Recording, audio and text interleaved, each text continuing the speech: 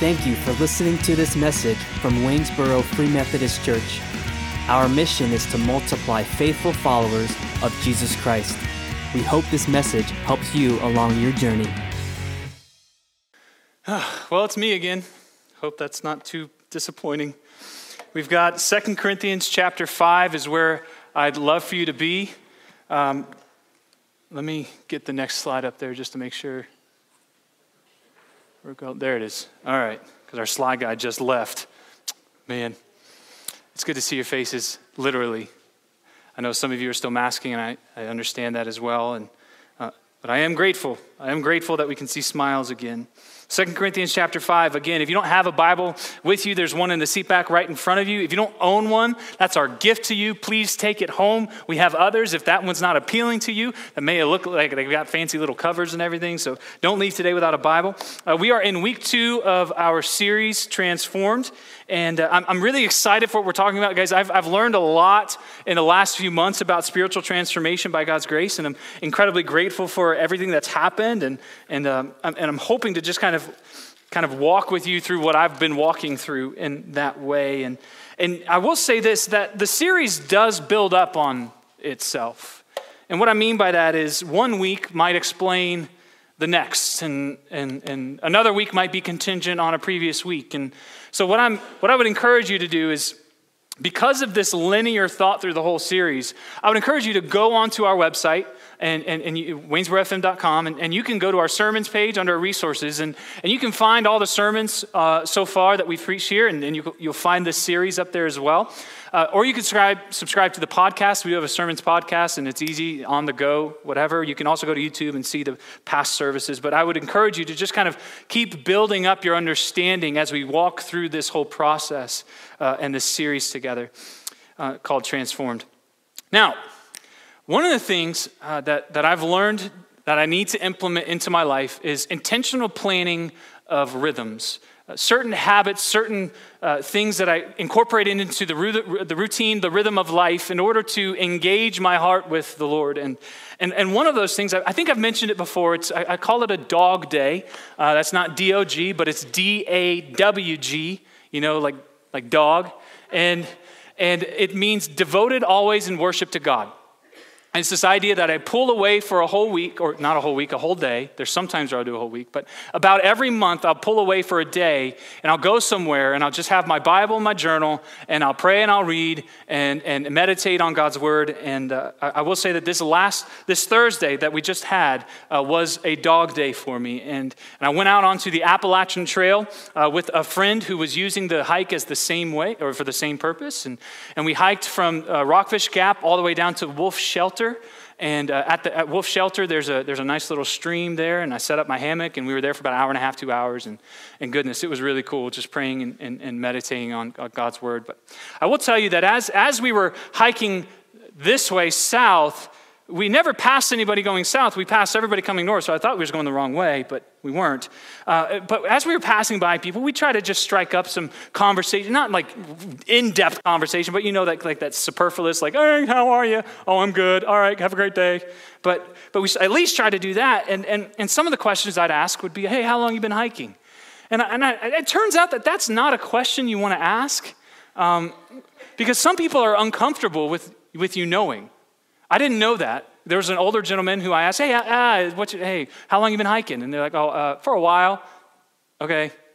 A while could be like since this morning, or it could be for weeks. But we came across this younger mom with her, probably I'd say her 10-year-old daughter. And we're like, hey, how long you been hiking? And they said, oh, we've been on the trail for 2 days. I was like, whoa, that's pretty cool. 2 days, mom and a daughter, 10-year-old. That's pretty fancy.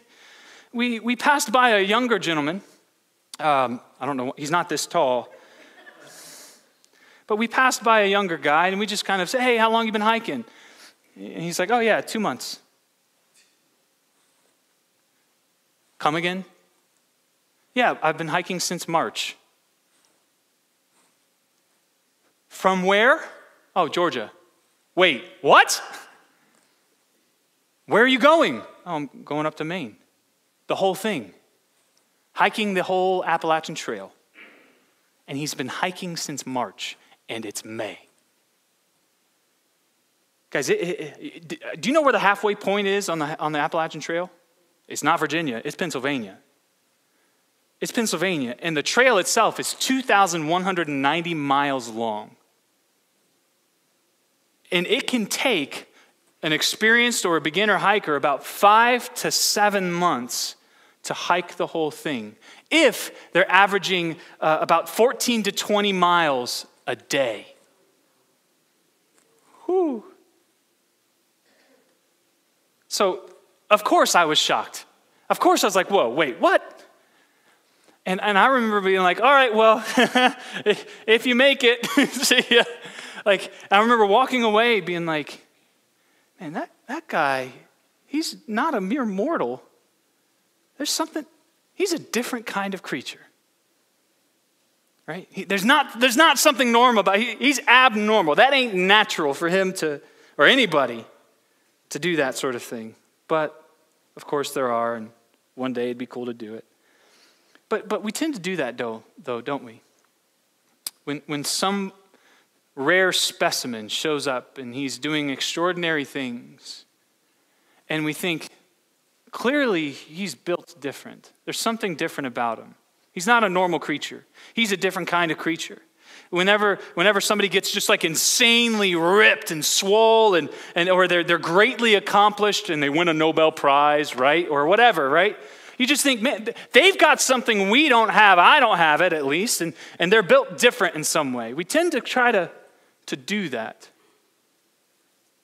But really, though, are they really different creatures? Are they structurally different? No, of course not. No, there's nothing anatomically different about them. They have every same body part you have, unless you've had surgery recently. They aren't built different. But what we learned last week, we're built different. We Christians, we're a different kind of creature, aren't we? We're not like other creatures. We Christians are different. So what I want you to do real quick is turn to your neighbor and just in the most loving face you can say is, you're different. Go ahead. You're different.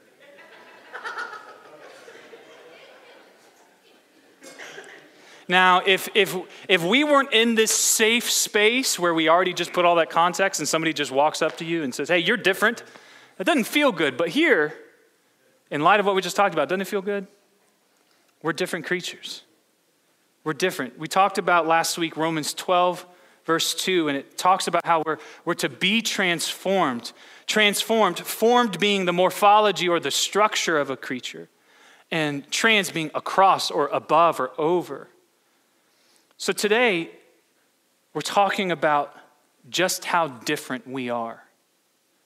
And we're specifically honing in on when it all started. So how deep the change has gone and when it all began. So that's where we're at in 2 Corinthians chapter 5. And let me put some meat on the bones here for the context. So Paul's writing to the church in Corinth for the second, debatable third time. We want to talk about that later. But the Apostle Paul, he's reminding the church in Corinth of the confidence that we as new creatures, as different people, have in the face of death. Death may be, we may be staring down the barrel of death, but we can have a confidence as Christians. And he's also encouraging us in love to go about persuading other people to live for the one who died for them and was raised. And that's where we get to verse 16. Verse 16, I'm just going to read, but verse 17 is our main verse, and it says this: From now on, then, we do not know anyone from a worldly perspective. Even if we have known Christ from a worldly perspective, yet now we no longer know him in this way. Here's the boom verse. Therefore, if anyone is in Christ, he is a new creation. The old has passed away. See, the new has come. Amen. So we've got four main parts to this verse if you want to break it up into the four sections. We've got in Christ, new creation. The old has gone and the new has come. So 4 parts that we're going to walk through briskly. Starting off with the condition that's required for us to experience this. Because one of the things that we tend to do is we are a different creature, therefore we are a group of our own. And what can happen is sometimes people take this verse and apply it to everybody. No. It's only those who are found where? What does it say? If anyone is... You read my mind. In Christ. If anybody be in Christ. Only those who are there experience the rest of this verse. Okay? But what does this mean? What does it mean to be in Christ? And how do we get placed there? Because I want to be there, because look at all these incredible things that happen. How do we get there? Well, I'm just going to do this real briefly. The moment that you became persuaded of the truth by faith that Jesus has accomplished everything necessary to save you from your sin and bring you back to God, it's that moment where you realized, wait, I wasn't created for this world. I was created for another world. I was created to be in the presence of God. My sin keeps me from his presence. I can't fix myself and I can't save myself from my sin. But Jesus has come down in the form of flesh, in the form of humanity, went to the cross, died in my place so that I could be saved from my sin and brought back to God. And that very moment where that became the reality of your worldview, when that became the conviction of your heart, that moment, you were placed into Christ Jesus. You were, in fact, Scripture says you were baptized into Christ. That's not water. You were immersed into Jesus. So there's a verse that I think really helpfully explains this in Galatians chapter 3, verses 26 through 28. And it says this: through faith, that's a key verse, through faith you are all sons of God in Christ Jesus. For those of you who were baptized into Christ have been clothed with Christ. There is no Jew or Greek, slave or free, male and female, since you are all one in Christ Jesus. Amen? Amen. Guys, so you can see the concept of being placed into Christ by faith. But you can also see here that it's anyone, when Paul says, if anyone be in Christ.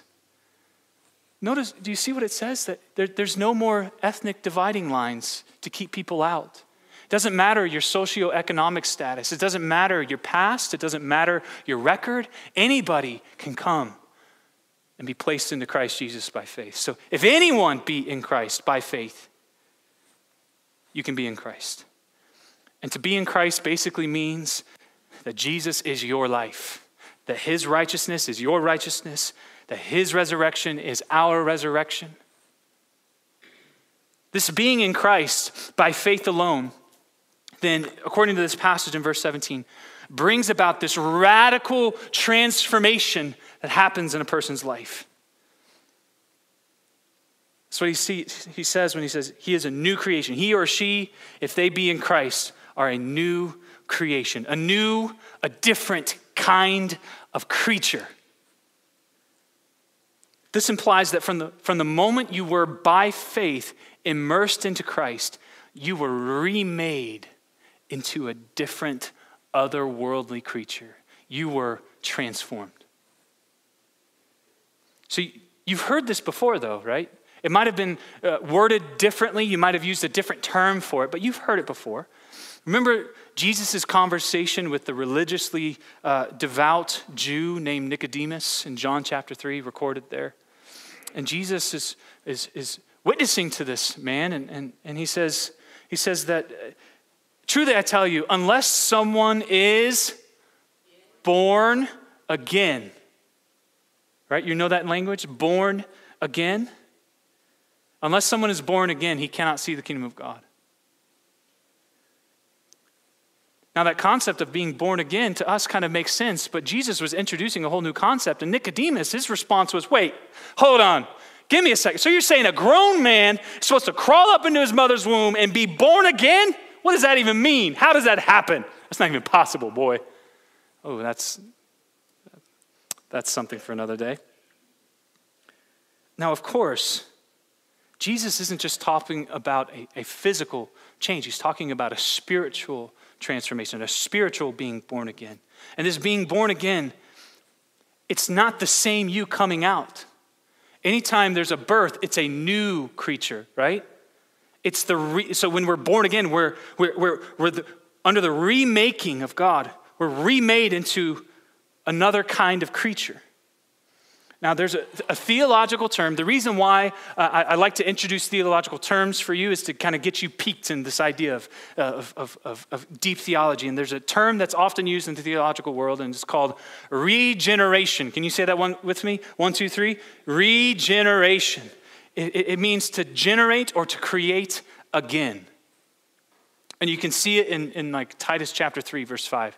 It says, he saved us not by works of righteousness that we had done, but according to his mercy through the washing of regeneration and renewal by the Spirit. So the Holy Spirit has regenerated us.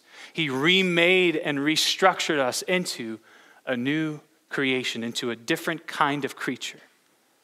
So we've got, if anyone is in Christ, what happens? He is a new creation. That's the first two parts. We've now already on number 3. The old has gone. The old has passed away.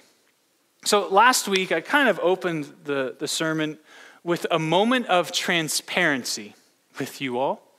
And I shared a little bit about some of the music that I listened to back in my high school days. And I can tell you that I heard about it from you all week. So that's the last time I'm transparent with you guys. I'm just kidding. Yes, I listened to things like Justin Bieber and Jonas Brothers and Jordan Sparks. But the old has gone and the new has come.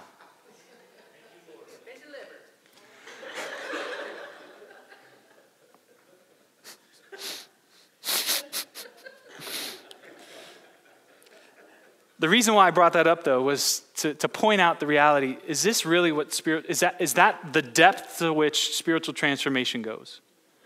No, it runs way deeper. That might just be a symptom of what's happening in the inner reality, right? So when we say the old is gone, we're not talking about the old music preferences and the old movie preferences and all those things. No, there's something much deeper happening here. Now, Paul is doing something in this verse that I just realized this past week on my dog day, how incredible it is that he's clarifying something very deep for us, the idea of transformation and what happens, right? He's doing something to clarify what it means to be regenerated or to be born again. So let me take you on a little drive real quick. So if you were to head down that way, yep, that way, and get on to 340, start heading towards the shopping complex.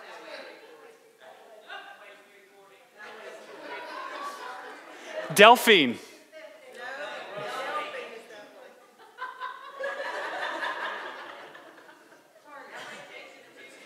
Y'all are messing with me though. You can get I know 340's that way, but ain't it also over there?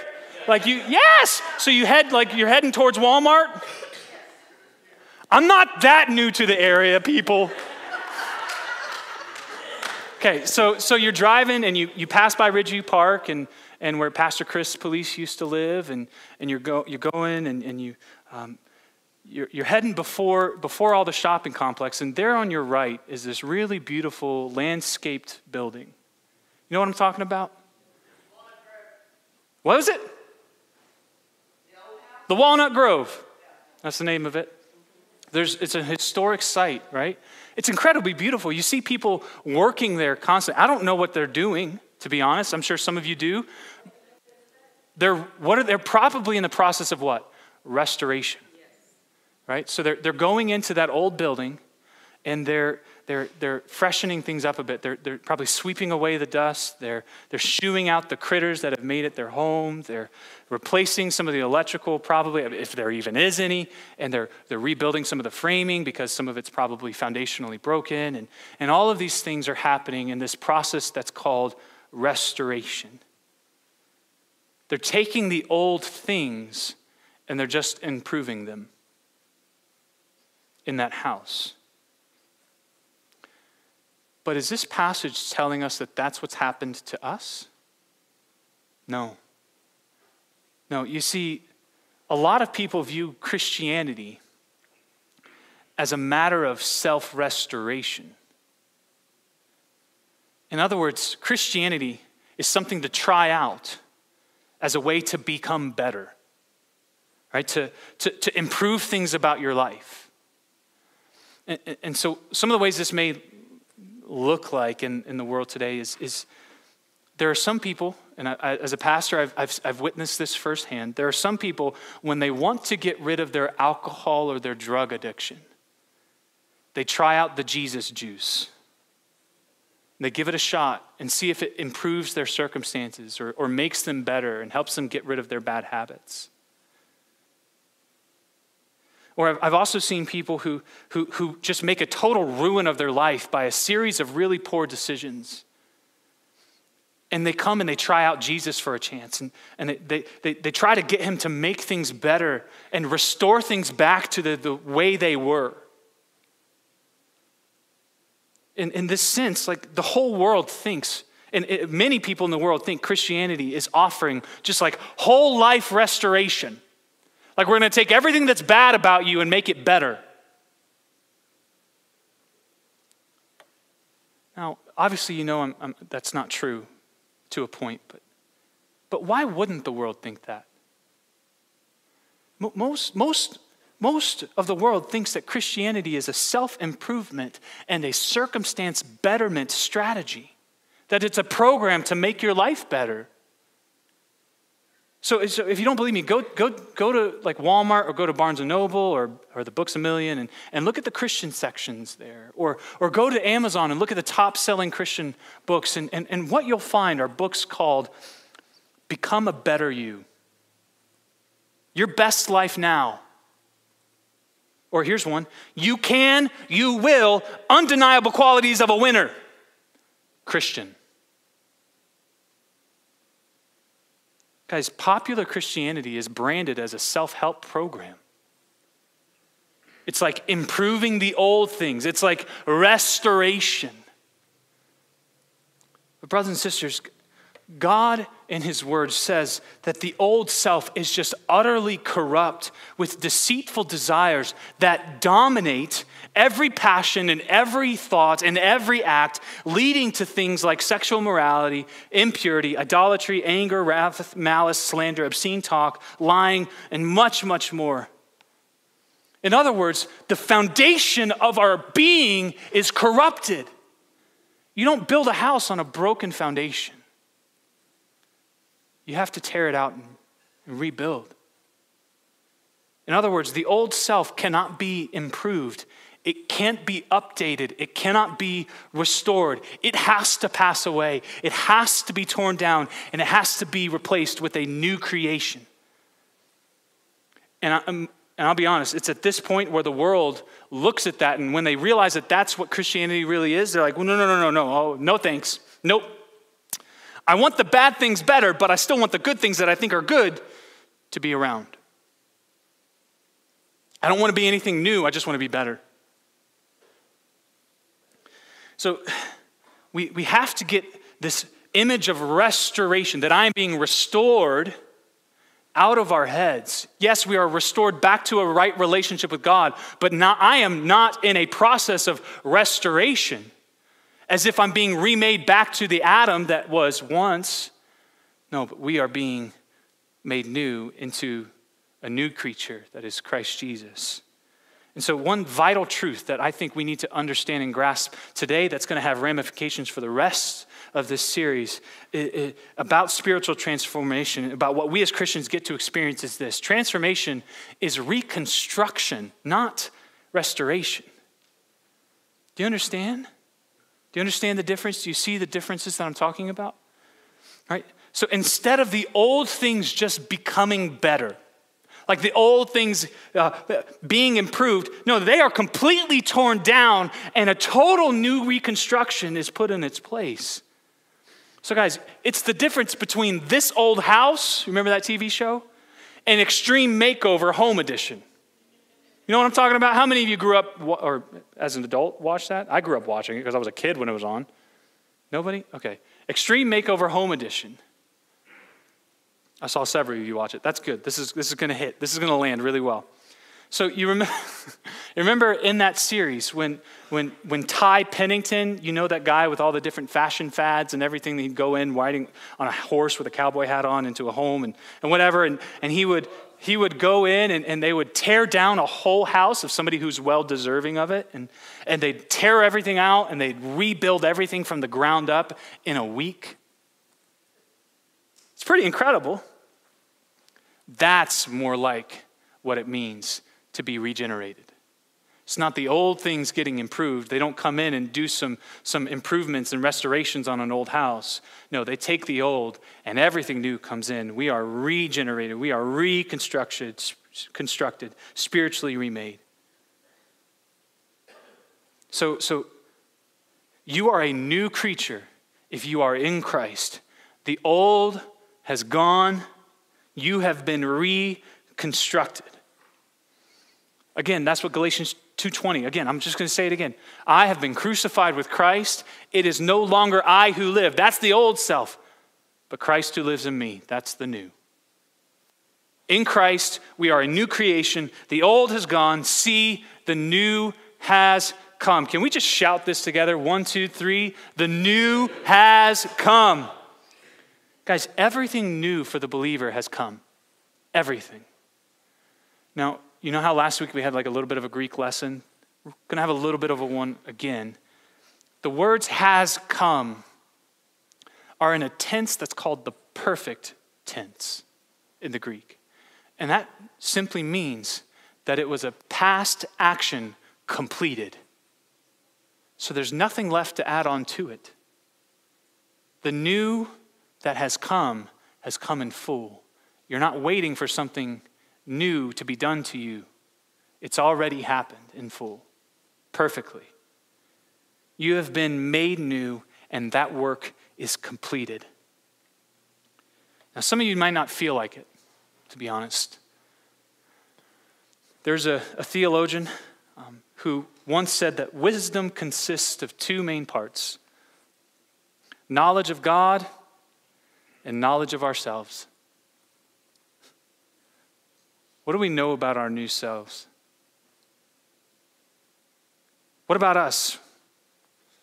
What new things have come?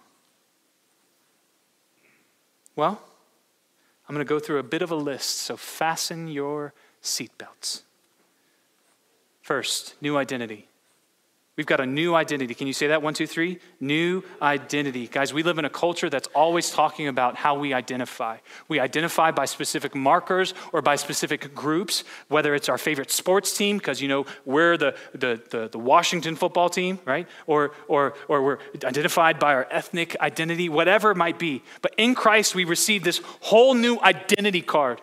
Right? A whole new ID card, so that how we evaluate ourselves doesn't come from how successful we are, or how wealthy we are, or how attractive we are, or how popular we are. No, our identities come from Christ alone. He defines everything that's valuable about us, and he's given us everything. We have a new heart. Can you say new heart? 1, 2, 3. New heart. So Jesus said, out of the heart comes evil thoughts, murders, adultery, sexual moralities, stealing, lying, slander, so on and so forth. But God promised back in the Old Testament and brought it to fruition in the New. In Ezekiel 36, he said, I will give you a new heart and a new spirit I will put within you. I will remove your heart of stone and give you a heart of flesh. In other words, Christian, you've had heart surgery.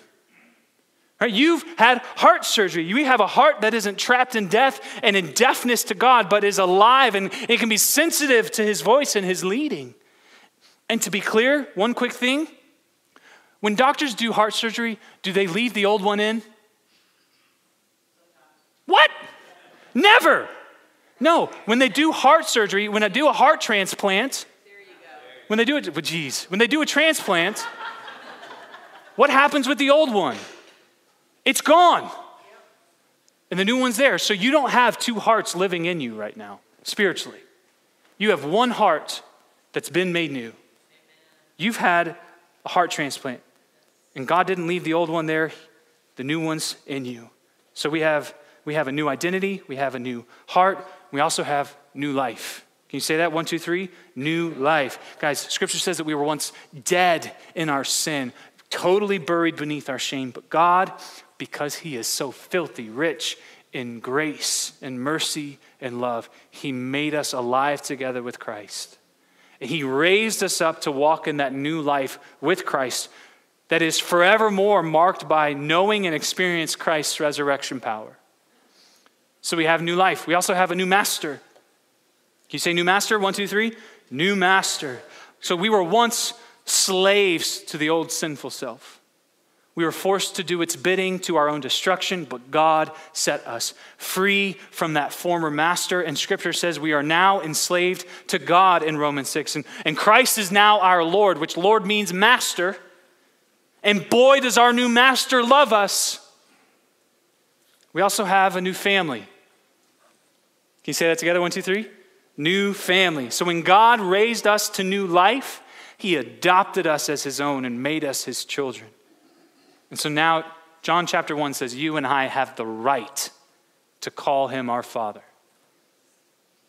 And it says that we are also co-heirs with Jesus. And we have brothers and sisters all over the world who are in Christ. So we have a new master, we have a new family, we have a new record. 1, 2, 3, new record. Guys, our spiritual ledger was just totally covered in scarlet ink, detailing sin after sin after sin. And boy, was that list long. But God in Colossians says that God canceled that record of debt with all its legal demands that stood against us. And he took it away by nailing it to the cross, which means your sins have been washed white as snow by the blood of Jesus. Your record is now spotless. We have a new hope. You say that? 1, 2, 3. New hope. So before Christ, guys, you and I had no real way to experience any true lasting hope. But 1 Peter says that we have been born again into a living hope, just as Jesus lives. And guys, I could keep going. The list keeps going on and on and on and on. But can't you see how the new has come? If anyone is in Christ by faith alone, he or she is a new creation, aka transformed. Regenerated into a new creature. The old has passed away, which looks less like a process of restoration. And it's more about reconstruction because the new has come. Can't you see it? In other words, what I'm trying to get at today is that you have already been completely transformed. And in one sense, that work is done. You have already been transformed. And it happened when you first believed. Amen?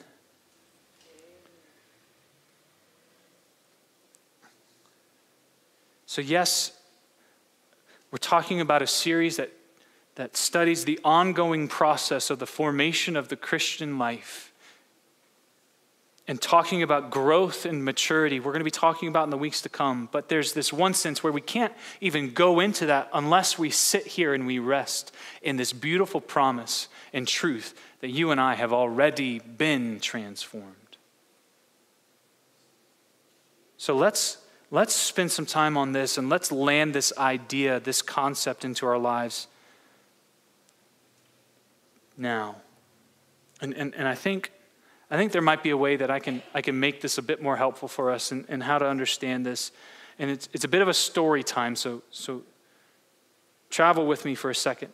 My wife and I, when we were engaged in the summer of 2011, we went on a missions trip to the highlands of Papua New Guinea. And it was an incredible trip. We'll tell you about it sometime. But each each morning before the scheduled events of the day, I would get up, I'd take my little portable bagged hammock that could hold me somehow, and I'd go into one of the huts that was on the hill, and it had this little porch, and it had some beams, and so I could put my hammock up onto the beams, and I would just sit there, and I would just rest and pray and read and meditate. And I'll tell you, it was some of the most intimate time that I've ever had with my Father in heaven. And I'll tell you what, the spot that I overlooked, because I was on the top of a mountain, you could just see miles and miles of forest and jungle and village and smokestack of somebody burning something there, and the village here and the mountain range behind. It was just incredible. And I'll tell you that one of the mornings that I was there, I was in God's word, and I was grasping such a massive, grand view of God's holiness that I couldn't help but notice an area of depravity in my life. And there was a specific area of habitual temptation and sin that I had been going through and experiencing for years. And guys, I was tired. Because this temptation and the sin was coming up even in the middle of a jungle in Papua New Guinea with no technology, no nothing. And I thought that maybe that would be my rescue, but it wasn't. Because my sin just went with me, because it's in there. And that morning, I got really tired. I was tired of myself. I was tired of just the constant cycle over and over again. I'd feel the temptation, I'd indulge in it, and then afterwards I'd feel just overwhelming guilt and frustration with myself. I'd just, like a little sheepish boy going before my Father in heaven, asking for forgiveness, telling him that I was going to repent, and then doing all right for a time, and then just finding myself back in the same muck again. It got to a point where I hated myself. I hated myself because I kept failing over and over again, falling short over and over and over again. And I just started crying. I started crying, and I remember in those tears, I just kind of prayerfully went before the Lord, and I said, God, would you please just change me? Change my heart. Change my mind.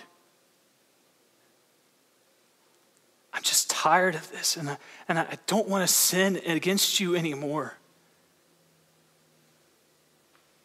And I waited, kind of just hoping I'd hear something, and I prayed it again.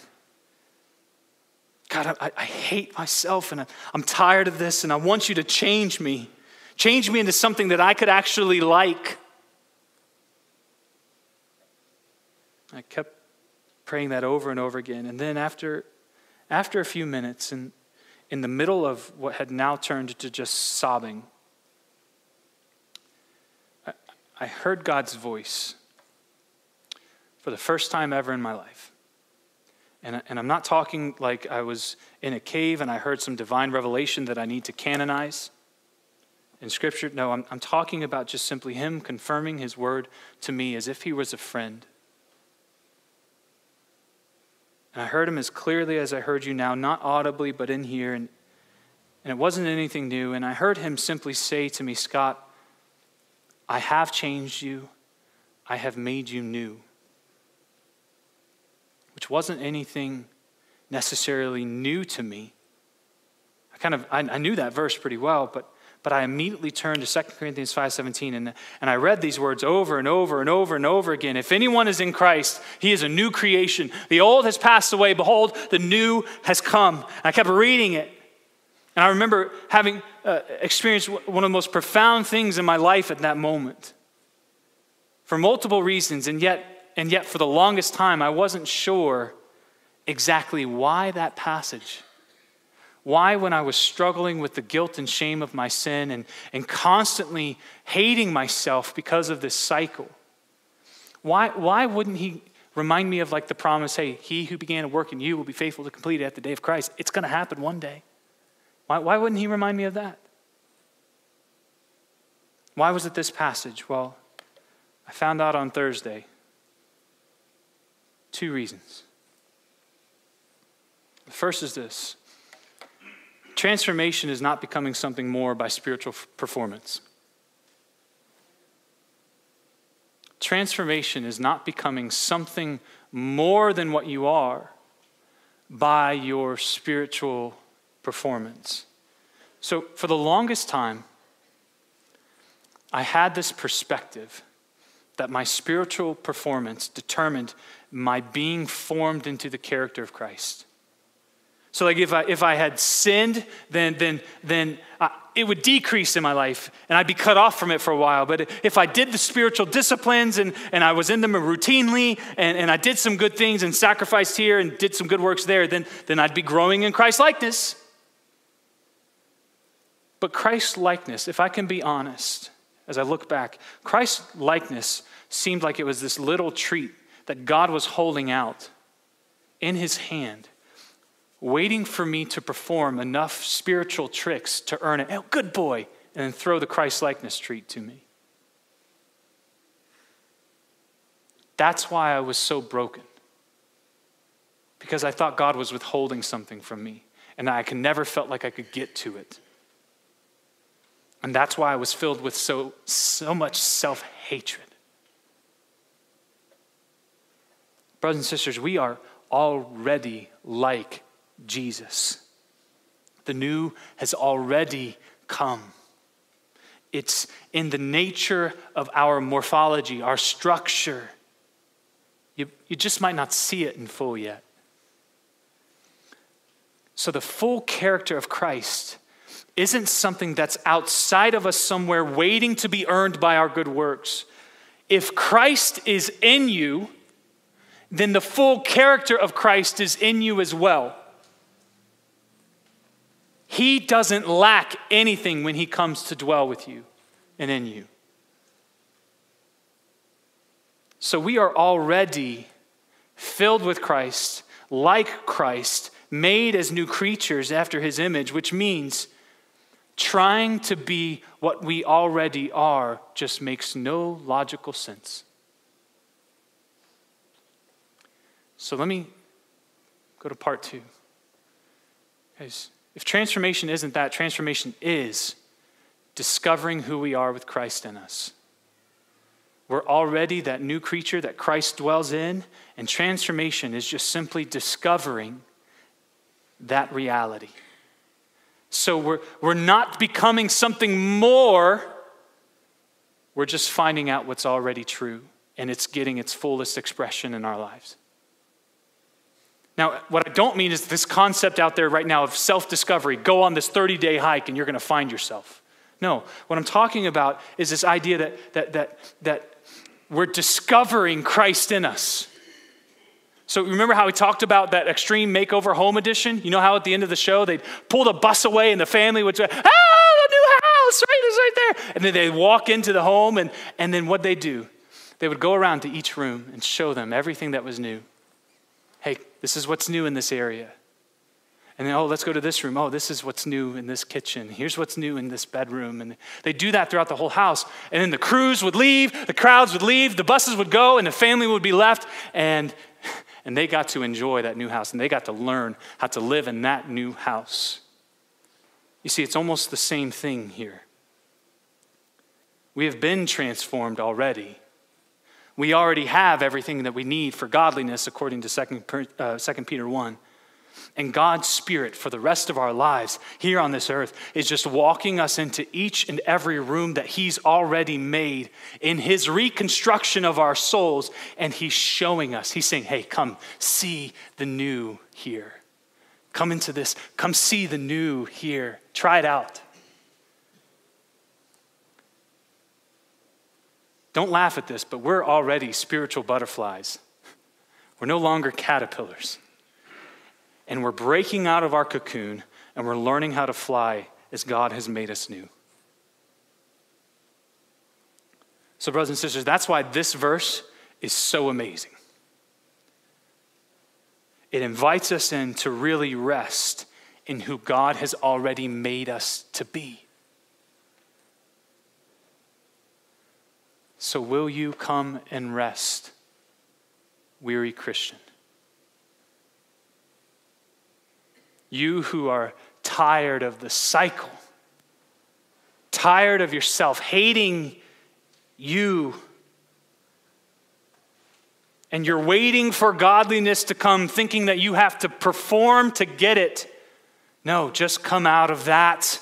Come out of that mindset. We're under grace now. Just come and rest in everything that God has already made you.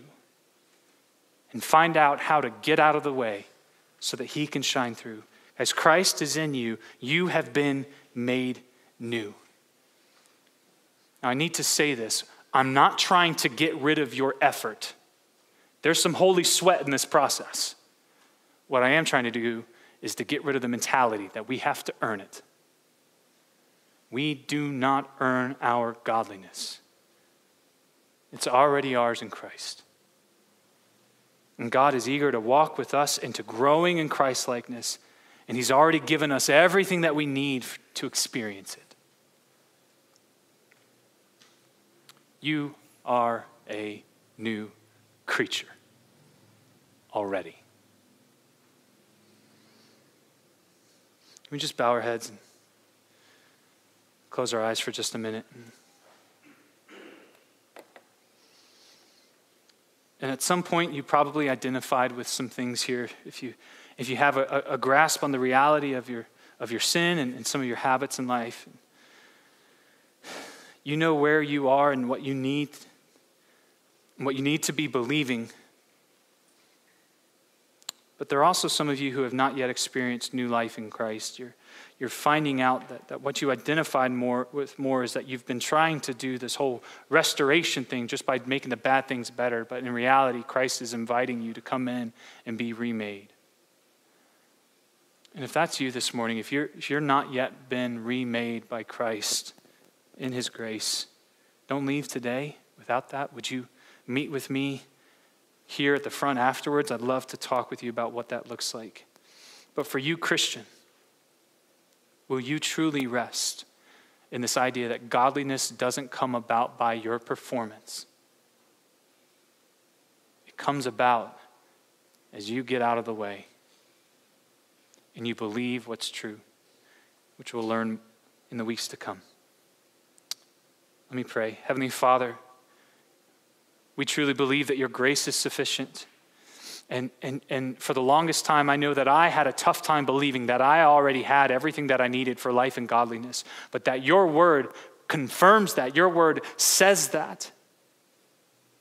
And I can't wait for our church family to explore that more in depth. But until then, would you cause each and every one of us to come out of the cycle of self-hatred and weary repentance and shame and doubt and fear. And I pray, Lord, that you would bring us into the realm of understanding grace, of believing grace, of really knowing what is true,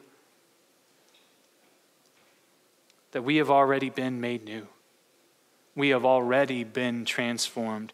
We are different creatures. Convince us of that now and always, and may we experience the fruit that comes from that belief. We love you, Father. Thank you, Son, Spirit. Do your work in us, we pray in Jesus' name. Amen. If you guys would stand, I'd love to pray benediction over you from 1 Thessalonians 5, 23 through 24. It says this: Now may the God of peace himself sanctify you completely, and may your whole spirit and soul and body be kept blameless at the coming of our Lord Jesus Christ. He who calls you is faithful. He will surely do it. Amen? Amen. Love you guys. I appreciate you. And I'll see you next week, Lord willing. God bless. We hope this message helps you multiply faithful followers of Jesus Christ. For more information about our church, please visit waynesborofm.com.